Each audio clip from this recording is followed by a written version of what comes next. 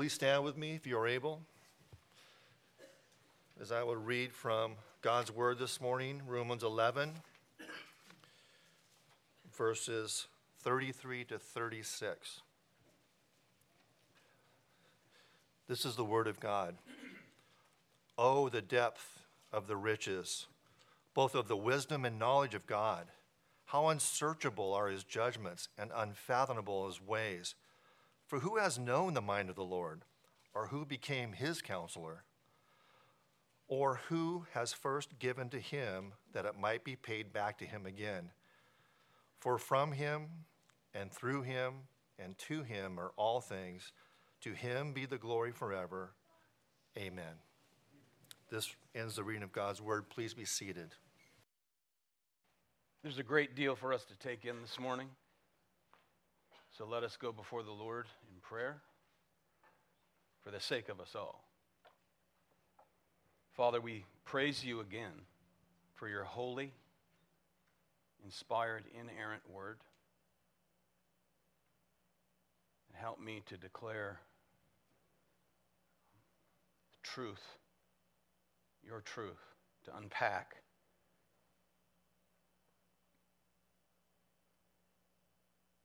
these very profound, powerful words by the power of your Spirit. Give us eyes to see and ears to hear, ability to communicate this, your glorious truth. We pray for Christ's sake. Amen.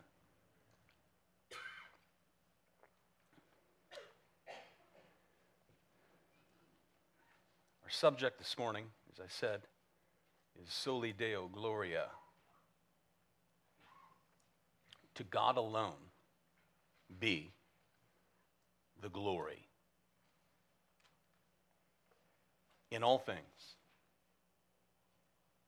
particularly, in context here, to salvation.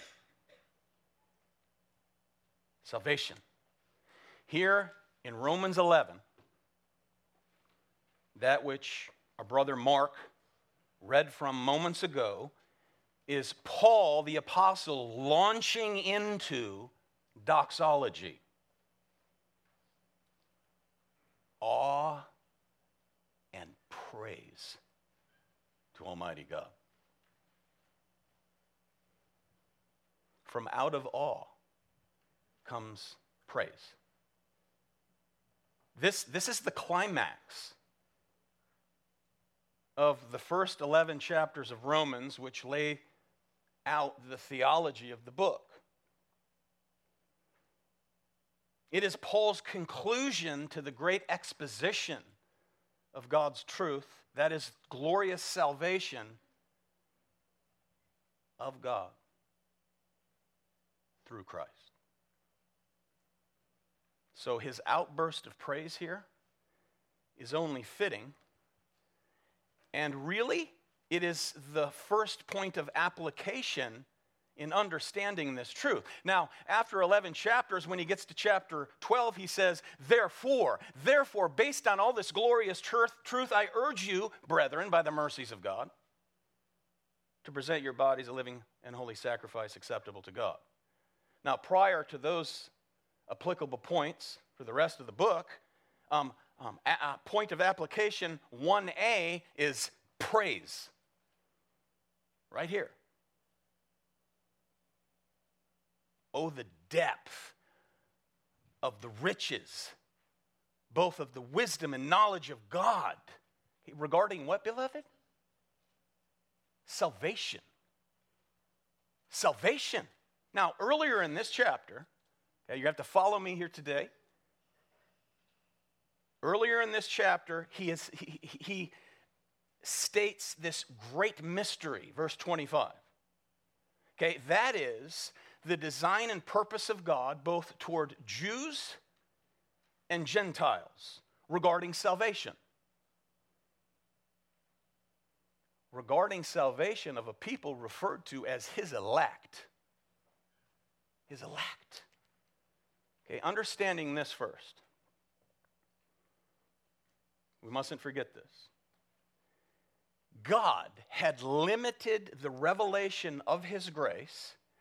God had confined the revelation of himself to one small group of people throughout the world for centuries, just as he preordained it. He chose Shem, Noah's son, from out of whom sprang Abraham. And all the sons of Jacob, the man he renamed Israel. And then for a span of 2,000 years plus, no one had divine revelation except the Jews. No one had a word from God except the Jews. No one had a promise of God. No one had a prophet of God. No one had a place to worship the one true God except the Jews. Because God preordained it that way. Revealing himself to Israel alone, just as he predetermined. Soli Deo Gloria. Are you with me? For the glory of God alone. He predetermined to do so. Over time, the hearts of those people became dull. Having heard the word of God, the revelation of God, they would not believe. So, when Christ came to his own received him not. And they nailed him to a tree. Cursed is any man hanged upon a tree, as he preordained it. Christ crucified, slain before the foundation of the earth. God sent them judgment, blindness, deafness, and notice, stupefied ignorance, verse 8, chapter 11. And it's been that way for 2,000 years. Stupefied ignorance. And he did that also just as he decreed. What did he say to the prophet Isaiah? Go, preach until they see no more, until they hear no more. So that not only would they not believe, they could not believe, as John chapter 12 and verse 40 records, as having been fulfilled in Christ, he has blinded their eyes. He has hardened their heart. Why? Soli Deo Gloria. He did all of it according to his purpose of sovereign grace in Jesus Christ, because he has a people scattered throughout the world, throughout the nations of the world, Gentiles known as his elect, who are to be gathered in. And yet,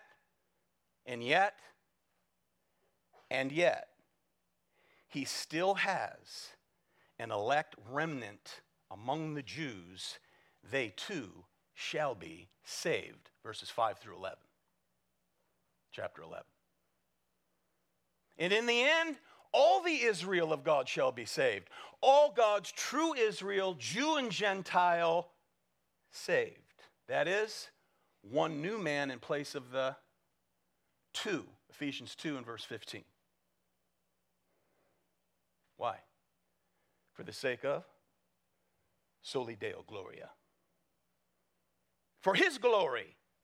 All of which means the purposes of God according to divine election are settled. They're settled, teaching us that everything God brings to pass in providence, he does because he has purposed a people to be saved from throughout the world according to his own elective purposes. Are you with me? Providence. Everything in providence. Now, in case you don't know, providence is God carrying out his preordained will in time through the circumstances of life. Providence. God carrying out his preordained plan in time through circumstances. In other words, there is nothing that happens in time that has not been ordained by God before time. Amen. Well, you might not like that terminology, so you resort to, well, he allows certain things to happen. Okay? Newsflash. There is nothing he allows to take place in time that has not been predetermined in eternity past to be allowed. Witness on the left. Witness. If you got a problem with it, your problem's not with me, it's the Word of God. Your problem's with the Word. God is going to save his elect from throughout the world in ways that are inconceivable to us, far beyond our understanding.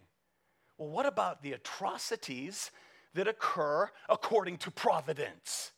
Preacher,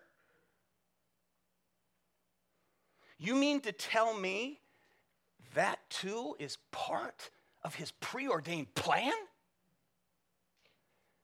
Well, that's what they asked Jesus one day. In Luke 13. Jesus, what about those Galileans that Pilate murdered while they were worshiping God? You know what Jesus replied with, basically?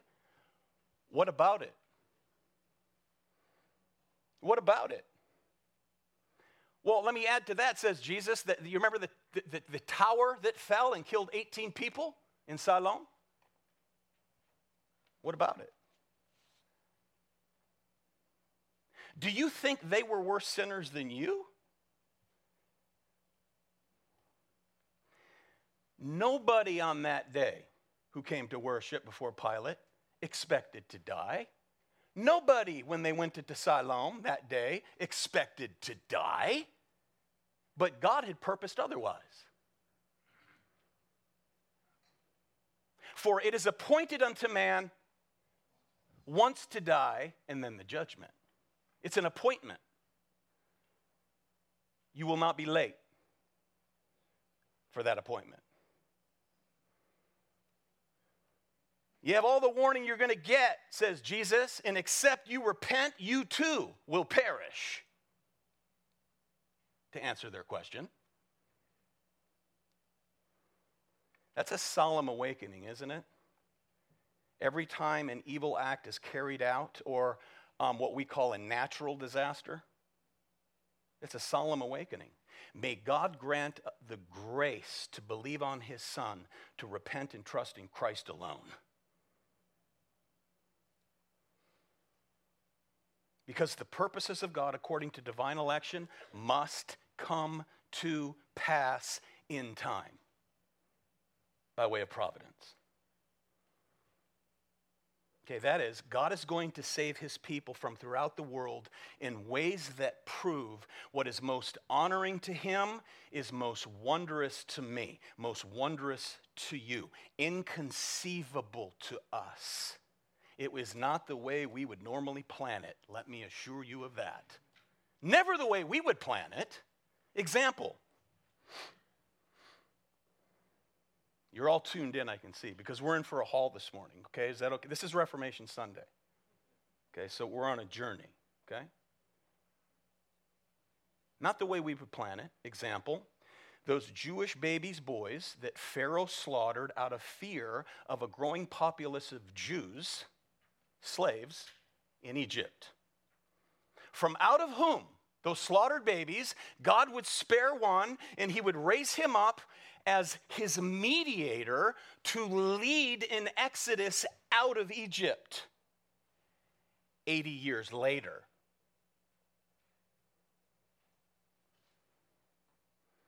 Those babies, Herod slaughtered in fear of a king who would take over his throne, in search of baby Jesus, innocent ones slaughtered in Bethlehem. From out of whom God would lead his one and only son under the care of Joseph and Mary down into Egypt, would fulfill scripture that declares, from out of Egypt I called my son.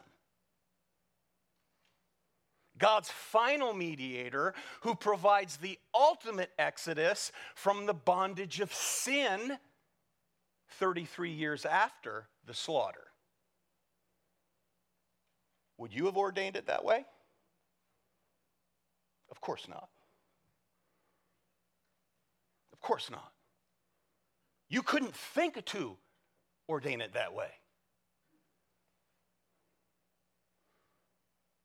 But I don't understand why this or that happens in life. I don't understand how this works. I don't either. Amen? Don't look to me for answers. I only declare the truth. See, we're mortal beings, and he says, for my thoughts are not your thoughts, nor are my ways your ways, declares the Lord. That is, I am incomprehensible, says the Lord. With regard to everything, including the salvation of souls. Do you know that a clear understanding, let me say that again, a clear understanding of an incomprehensible God, once again, a clear understanding of an incomprehensible God assists in our ability to glorify God. When you clearly understand that he's incomprehensible, on your knees you go. Down you go. In awe and praise. The more Paul considered God's purpose, providence, power, wisdom, grace, mercy, and justice, according to all that he had written up to this point that we know as chapter 11, the more his heart overflowed with the praises of God. You see this? A declaration of praise, verse 33. Oh, the depth of the riches both of wisdom and knowledge of God. How unsearchable are his judgments and unfathomable his ways. Okay, so now with that introduction, let us consider the path that Paul has paved to this doxology. With me still? All right. In chapter 1, Paul declares the gospel is all about God's Son concerning redemption and righteousness by Jesus Christ, the Son of God, the Son of David, God and man in one person. I'm not ashamed of the gospel of Jesus Christ, for it is the power of God unto salvation, says Paul. And then he goes on and he demonstrates the wisdom and the knowledge of God in the way he has brought about in his providence. Again, the way he's brought about in his providence the fall and depravity of man. Revealed in chapters 1 through 3. Mankind who exchanged the truth of God for a lie, who exchanged natural relations for those that are contrary to nature, they do not see fit to acknowledge God. This is what we read in Romans 1. And then we read that God gave them over to a depraved mind. He turns them over. That's what we refer to as the wrath of abandonment. Divine desertion. And notice, he declares it without apology. All for his glory.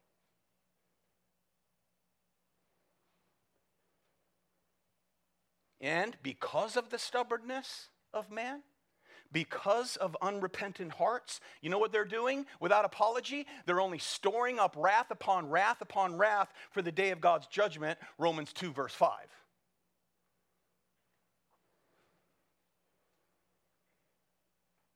And then we read, man left to himself in this entire world, there are none who are righteous. No, not one. No one understands, and by the way, no one seeks for God. Romans 3, verse 10.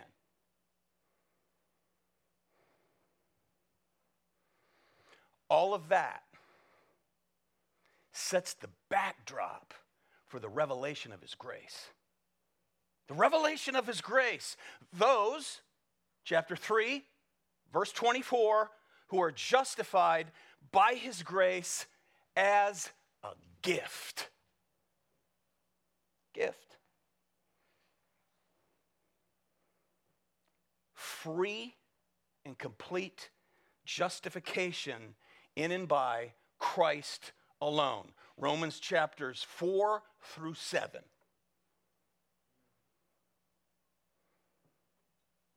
Paul goes on and he speaks of God's salvation, purposes, providence, and promises. Chapter 8. Look, hear, understand, Romans 8:28. You can follow along if you like. Romans 8, verse 28. That all things work together for good to them who are the called according to his purposes. Soli Deo Gloria, his purposes. They're called according to his purposes. They are foreknown. Okay, foreknown does not mean to foresee. Foreknown does not mean he looks down the chasm of time and he sees that you're going to accept him. So based on you accepting him, he accepts you. Wrong. Foreknown means to forelove.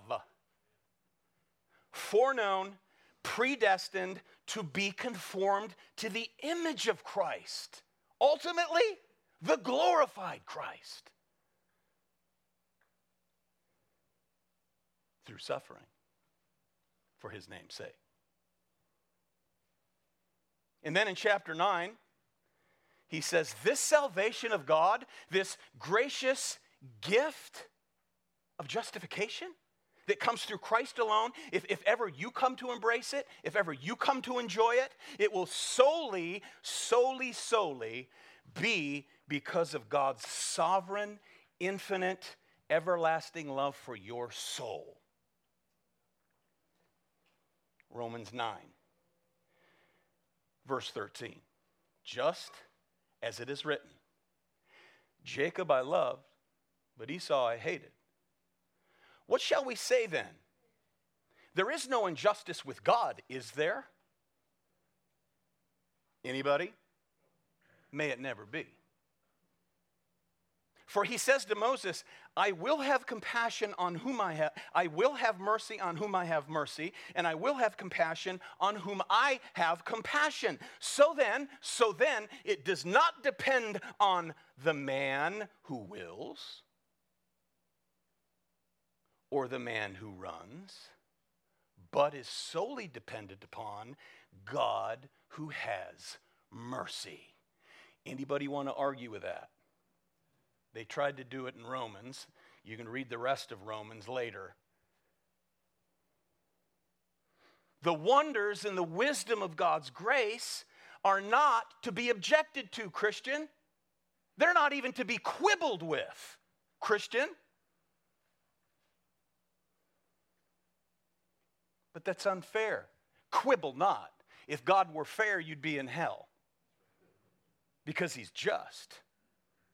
But according to his mercy, he's shown you grace. Unmerited favor. These truths are to be believed on and wondered at. Soli Deo Gloria. To God alone be the glory in saving sinners like you and me, especially me. Then, in chapter 10, he says, while you're marveling, okay, at the wisdom and knowledge of God, marvel at this. Marvel at this, okay? This salvation, arranged and ordered by God in Christ his Son, before the world ever was, is of absolute certainty because only God is God. He is Lord, author, and finisher of our faith. He goes on to say this salvation is free. It cost him everything, but to the sinner, it's free. To everyone in the world who believes on the Son. God's one and only provision. But what does it say? Well, it says, Romans 10:8, the word is near you, in your mouth and in your heart. That is the word of faith which we are preaching, that if you confess with your mouth Jesus is Lord and believe in your heart that God raised him from the dead, you will be saved from God. Saved by God from God. Saved by the grace of God from the wrath of God. Saved. For with the heart a person believes, resulting in righteousness, and with the mouth he confesses, resulting in salvation. Soli Deo Gloria. Christian, you can walk out of here today with absolute certainty of God's pardon. And you should. You should walk out of here today absolutely certain of a righteous standing before God for one reason, because of faith and trust in Jesus Christ alone. Not what you do, what he has done. Be certain of it. You believe in your heart and you confess with your mouth, be certain of it, we read there. Paul says this is the mystery and wonder of God's wisdom and knowledge. The mystery revealed in Christ. And then in chapter 11, verse 7, what Israel is seeking, it is not obtained, but those who were chosen obtained it. And the rest were hardened. For what? Soli Deo Gloria. All for the glory of God, ultimately. God gave them a spirit of stupor, eyes that would not see, ears that would not hear, down to this day. Through their trespass, Romans 11, verse 11, salvation has come to the Gentiles. Branches that were broken off and wild branches that were grafted in, who now share the nourishing root of the olive tree, chapter 11, verse 17.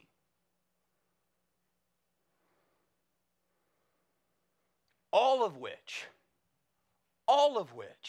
was by the purpose of the Lord, just exactly as God ordained it in eternity past.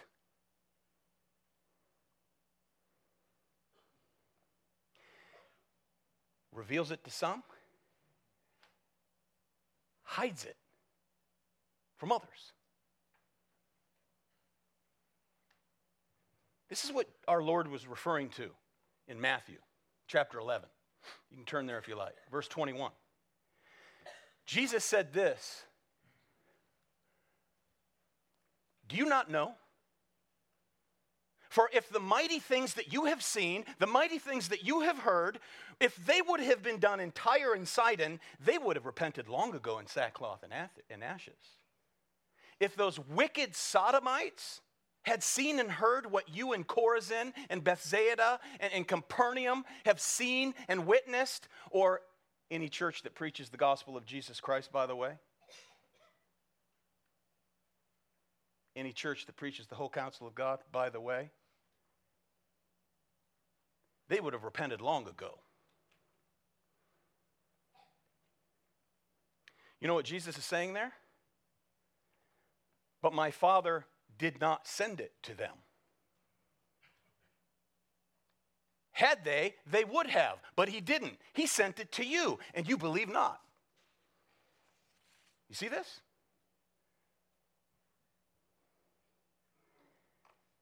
And then, at that moment, Jesus prayed, Matthew 11, verse 25, I praise you, Father, Lord of heaven and earth, that you have hidden these things. You've hidden these things from the wise and intelligent and have revealed them to babes, the ignorant. You, Father, have chosen to reveal yourself to these babes according to your gracious will. And you've hidden them from smart Alex. Those who in our day claim to know so much, the self-professed wise and intelligent who say, this only one way to God through Christ business, you're going to have to prove that to me. You're going to have to prove this, that, or the other to me. You're going to have to prove creation to me. Look, fact, newsflash number 2. If I have to prove anything to you about God, you'll go to hell. Did you hear that? If I have to prove anything to you, those who say, look, I'm a reasonable person, I need some empirical evidence, you'll go to hell with it. Why? Because these things, says Jesus, are known only by divine revelation. Divine revelation that comes through the divine inspiration of the Word of God, and they can only be believed in by way of divine illumination that comes from God according to grace. That's it. I don't stand up here to prove anything. I declare truth right here. Amen? Only by the revelation of God according to His grace can these truths be known and embraced. That's it. Says Jesus. Yes, Father, verse 26, Matthew 11. For this way was well-pleasing in your sight. What way? He revealed it to some, and He hides it from others. That's pleasing in your sight. All things have been handed over to me by my Father, and no one knows the Son except the Father, nor does anyone know the Father except the Son, and anyone to whom the Son wills to reveal Him.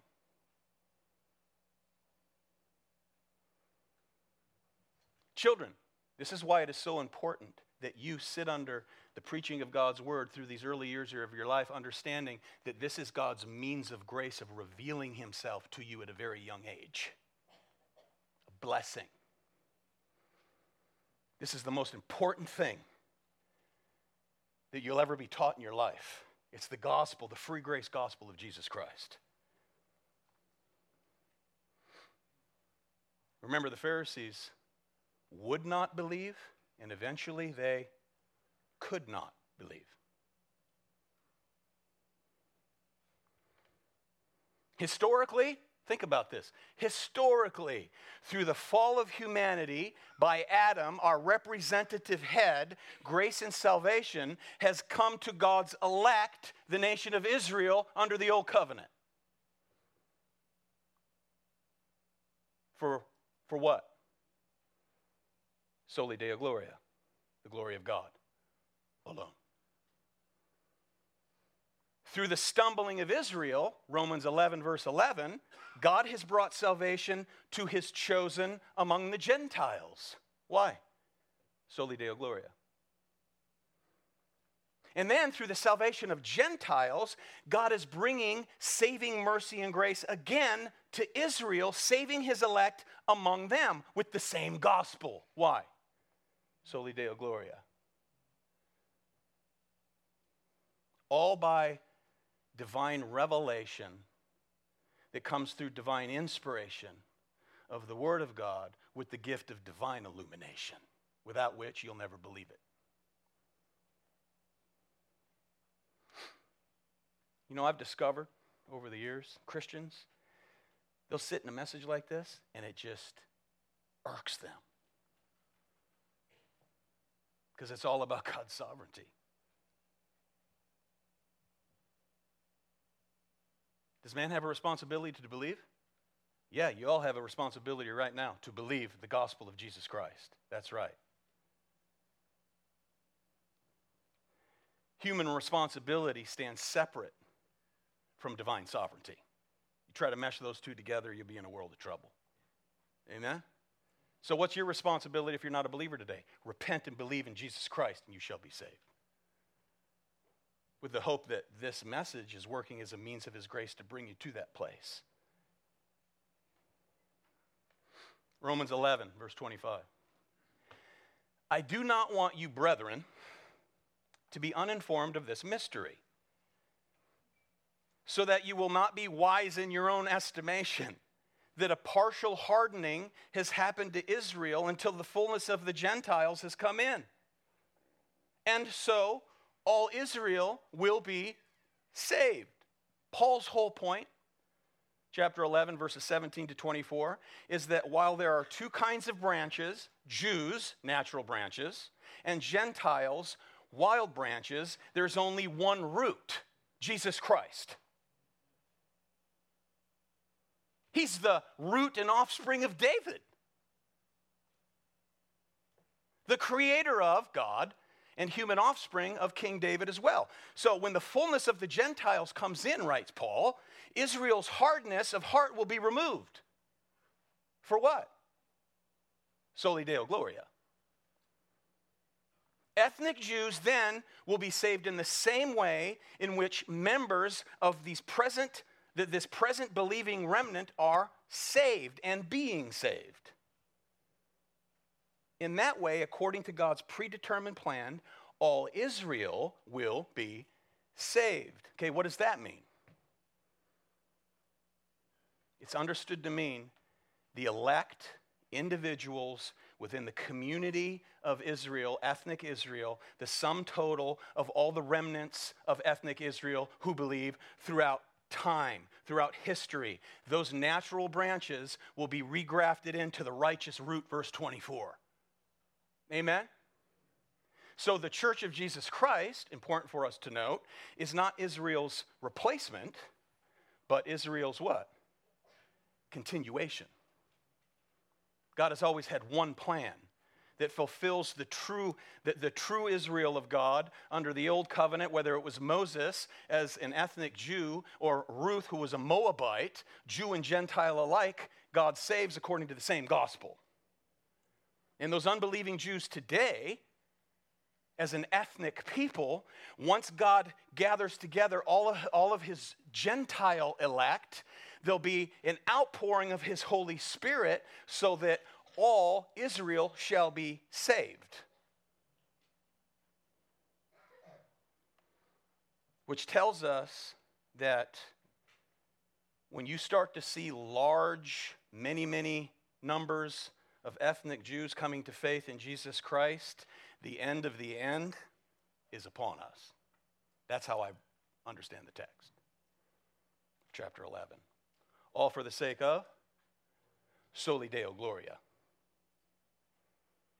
That's Paul's point. This is the mystery, verse 25, chapter 11, he's now revealing. But notice back in verse 22. Are you still all with me? Okay, verse 22, chapter 11. Behold then the kindness and severity of God. To those who fell, severity. But to you, God's kindness. And it will be proven as his kindness if you continue on in his kindness.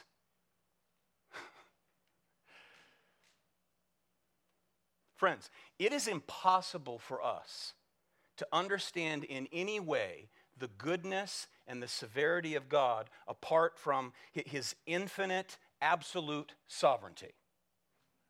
Safe to say? Fair to say? I could never understand it. You think about God's judgment on some men and some nations and not others. Outwardly speaking, things that we see in time. No mind can grasp that. No mind can explain that. No human being can explain these things. Those who try to explain earthquakes, hurricanes, tsunamis, terrorism and war, it's folly.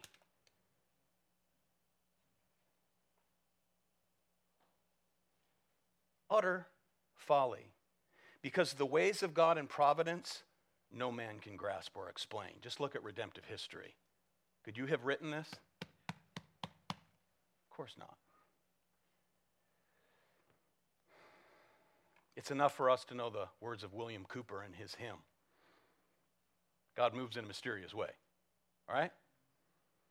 God moves in a mysterious way, his wonders to perform. He plants his footsteps in the sea and rides upon the storm. Deep in unfathomable minds, of never-failing skill, he treasures up his bright designs and works his sovereign will. I have that hanging on my wall of my office to remind me first. Anytime I want to question God. Lord, help us all in that. To question God as I have done, or to sit in judgment over God and his ways. May it never be. Instead, may we bow to his will that is revealed.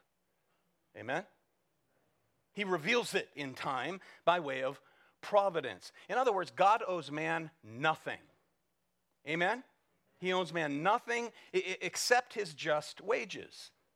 The wages of sin is death. He'll pay that. He'll pay it. The wages of sin is death. And either your sins will be punished in you, that's eternal damnation in hell, or they have been punished in Christ, his beloved Son. There's only two ways. You pay for it, or he's paid for it all. Okay, now next. From the declaration of praise to a challenge of supremacy. Notice verses 34 and 35, Romans 11. For who has known the mind of the Lord, or who became his counselor? Or who has first given to him that it might be paid back to him again? Now he's citing there Isaiah 40 verse 13. We're reminded that no one knows the mind of the Lord apart from the revelation of God, that which he chooses to reveal to us according to grace. No man serves as his advisor. And these words of wisdom, by the way, you can track all the way back to Job. Job, chapter 41, verse 11, who, as you recall, was demanding an explanation to his dilemma. Remember? And he was given an unsuspecting answer. God said to Job, a man God loved, and Job, a man who loved God, God says basically in Job chapters 39 to 41, it's none of your business. You remember? It's none of your business. I don't answer to you. Where were you when I established the foundation of the universe, Job? Where were you again? That's right, you didn't exist. I do not need to explain myself to my creatures. I act according to my predetermined what? Will. He's ordered all things exactly as he wills, all the details of the universe. Nobody is consulted. Amen? He consults nobody. He's the sovereign. He lays it out. He reveals it, if he so chooses to do, by way of providence. Therefore, friends, the preacher's job is not to explain the unexplainable. Amen? The preacher's job is never to explain the unexplainable, sovereign grace, divine election, divine destruction. His job is to declare it. That's the problem with so many mealy-mouthed pastors today. They fear man instead of God, so they think they have to explain this stuff away. So they'll get to a place like John 6. Someone told me they visited a church a couple weeks ago, and he's telling me that he was preaching in John 6. And I'm thinking to myself, I wonder if he skipped over verse 44. And the next thing that came out of my friend's mouth was, when he got to verse 44, he skipped it.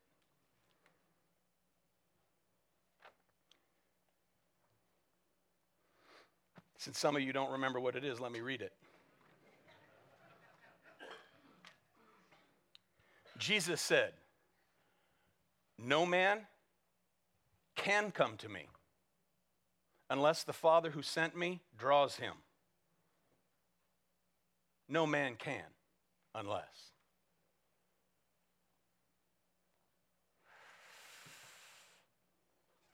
You believe that? Believe it. We declare it. I don't have to explain it. I just declare it. Amen, preachers? Hallelujah. All right, let me see where I am. Job. Where were you again? Job. Where were you?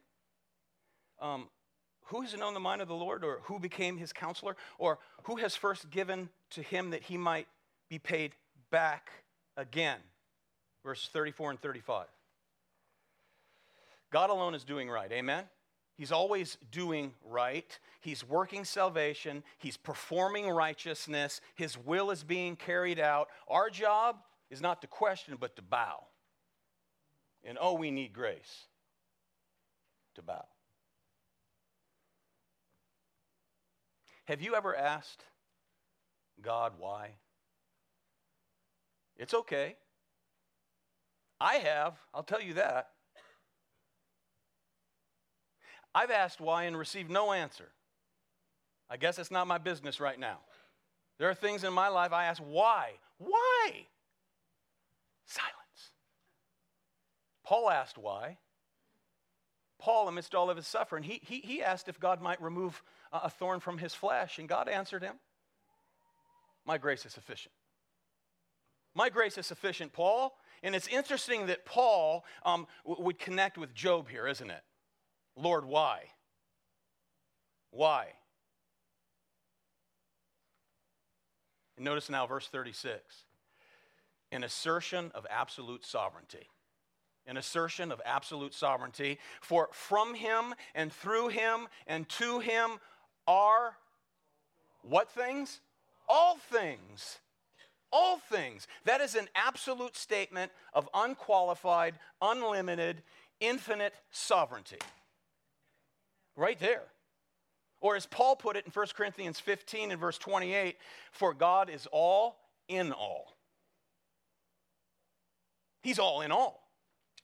For from him and through him and to him are all things. You know, some Christians, some of my beloved brothers and sisters in Christ, I have heard say, be careful now, don't take that too far. Really? Look, you could take one end of that, someone take the other end of it, stretch it as far as you can. You can stretch it around the world, and you can't go far enough with that.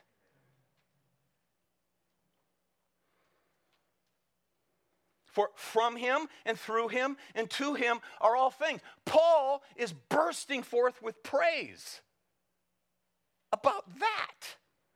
All things come from him, amen? All things from him. He's the source of all things. He's Almighty God. Creator, Redeemer. All things come through him. The means of their accomplishment is God. Comes from him, he plans it out. The means of its accomplishment is through him. Well, what about all those evil things that you discussed earlier? Pharaoh, the slaughter of the innocents, Herod, and slaughtering those babies. Those things are of the devil. Yes, they are. Who owns the devil?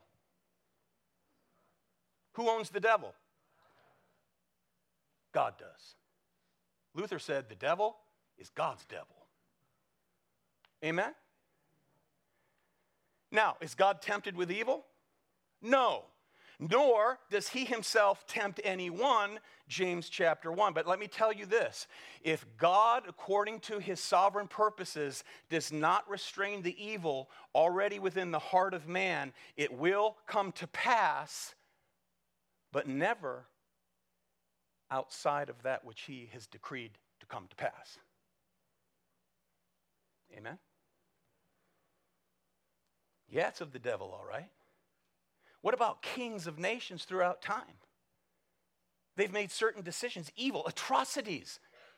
Well, we read in Proverbs 21:1 that the king's heart is like channels of water in the hand of the Lord. He turns it wherever he wishes. Remember Rehoboam, son of Solomon? He's going to take over the kingdom. So he wants to seek out advice. He wants to seek counsel about how to rule the people of God. And rather than listening to older men receiving wise counsel, he abandons their counsel and listens to his idiotic friends that he grew up with. Take note of that, young people. You remember? You know what was behind it all? The hand of God. We read this, 2 Chronicles 10, verse 15. So the king did not listen to the people, for it was a turn of events from God, that the Lord might establish his word. So here we see Rehoboam's actions in light of God's sovereign purpose that will eventually lead to the kingdom being what? Divided, north from the south. Amen? Carried out by way of God's providence. And what would eventually come? Exile. Exile. Judah goes into Babylon. We see the Assyrian captivity of the north. And then eventually, the result of that is that the Israelites, some of them intermarry with the Assyrians, the product of which, Samaritans. Samaritans. Jesus Christ comes out of heaven, second person of the Godhead, takes on human flesh, and on one given day has a divine appointment with a woman who's had 5 husbands, shacking up with some dude that's not her husband now. She doesn't even go out because of shame when you normally gather water, morning, evening. She goes out at noon. And there Jesus is, having been determined to go to Samaria, and he meets the woman and reveals himself to her. Could you have planned that? Would you have ordained that? You see a connection to the turning of Rehoboam's heart.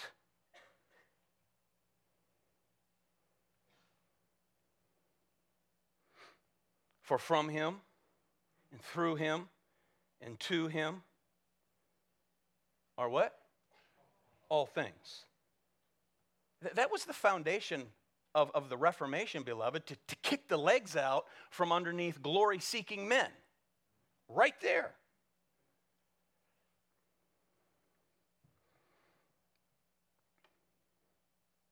You know what we understand as believers?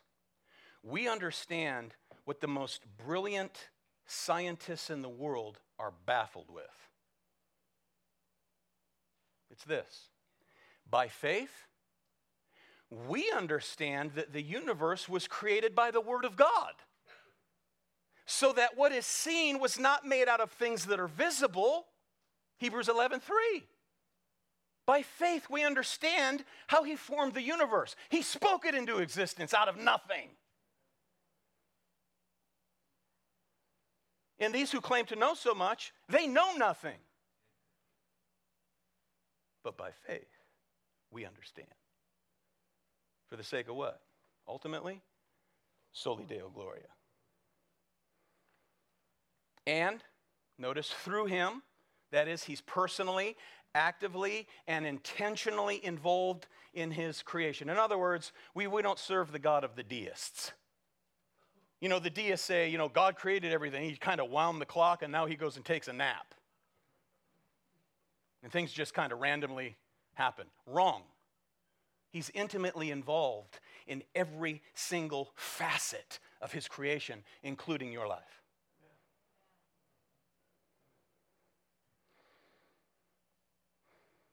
And the same is true with God's providence. Amen? We understand creation. Same is true with regard to his providence. By faith, we understand that the universe created by God is also ordered by God. This is what we understand by faith. All things, particularly with regard to his business of salvation. That's what this doxology is all about. The mystery of God in salvation. That means if you have faith, God did it. If you have faith this morning, God did it. If you have redemption, God did it. You have forgiveness, God did it. You have sanctification, God gave it. You have perseverance to run and endure to the end, God does it. You're justified, God performed it. All things are from him and through him and to him. all things. Amen. Well, if it's all him, why do anything? Because it's all for him and from him and back to him. So, a means of his grace comes the command of the word of the Lord, obey. By faith. Amen? This is a good Reformation Sunday reminder, amen? Amen. Good. I'm almost done. Finally. So from him, through him, and to him are all things. And then this ascription of glory at the end. To him be glory forever. Amen. Friends, you can't make God more glorious than he is. Amen? None of us together can make God more glorious than he is. We cannot add a drop to God's intrinsic glory. He has that in and of himself, but we can bow and ascribe to him the glory due his name. Amen? May that be our goal in life, as we're reminded of this glorious gift of salvation, appreciating that human history arises from God's great predetermined plan. It exists and it is maintained by the means of God's power, and ultimately is for the purpose of glorifying his own name. And you're all part of that plan, carried out by way of providence. To him be the glory forever and ever. Amen. So whatever you do, Christian, may we do it all to the glory of God. You who are without Christ this morning, you've heard the gospel. You'll never make it to heaven on your own. You need a substitute. There's only one. God demands perfect, holy righteousness. He does not allow one sin to pass. He sent his Son to do what you cannot do, to provide what you can never achieve, perfect, holy, righteous life. And then he was crucified to bear the shame, the guilt, and the punishment for that guilt and shame that came from God himself. And he died. And he was raised. That means that his life and ministry were validated by God the Father by way of the resurrection as the perfect, sinless sacrifice. Repent of your sins. Believe on the Lord Jesus Christ. You trust in him and him alone for your righteous standing before God. The scripture declares you shall be saved. I don't need to explain it. I just declare it. Amen? Come to Christ and be saved. Father, thank you for redemption. Thank you for the history of redemption that we hold in our hands this morning. Help us to remember that ultimately it's all for your glory. And along the way, it's certainly for our good. But our own good, the salvation of our souls, is ultimately for your glory. For from you, to you, through you, and to you are all things. To you be the glory, we pray. Amen.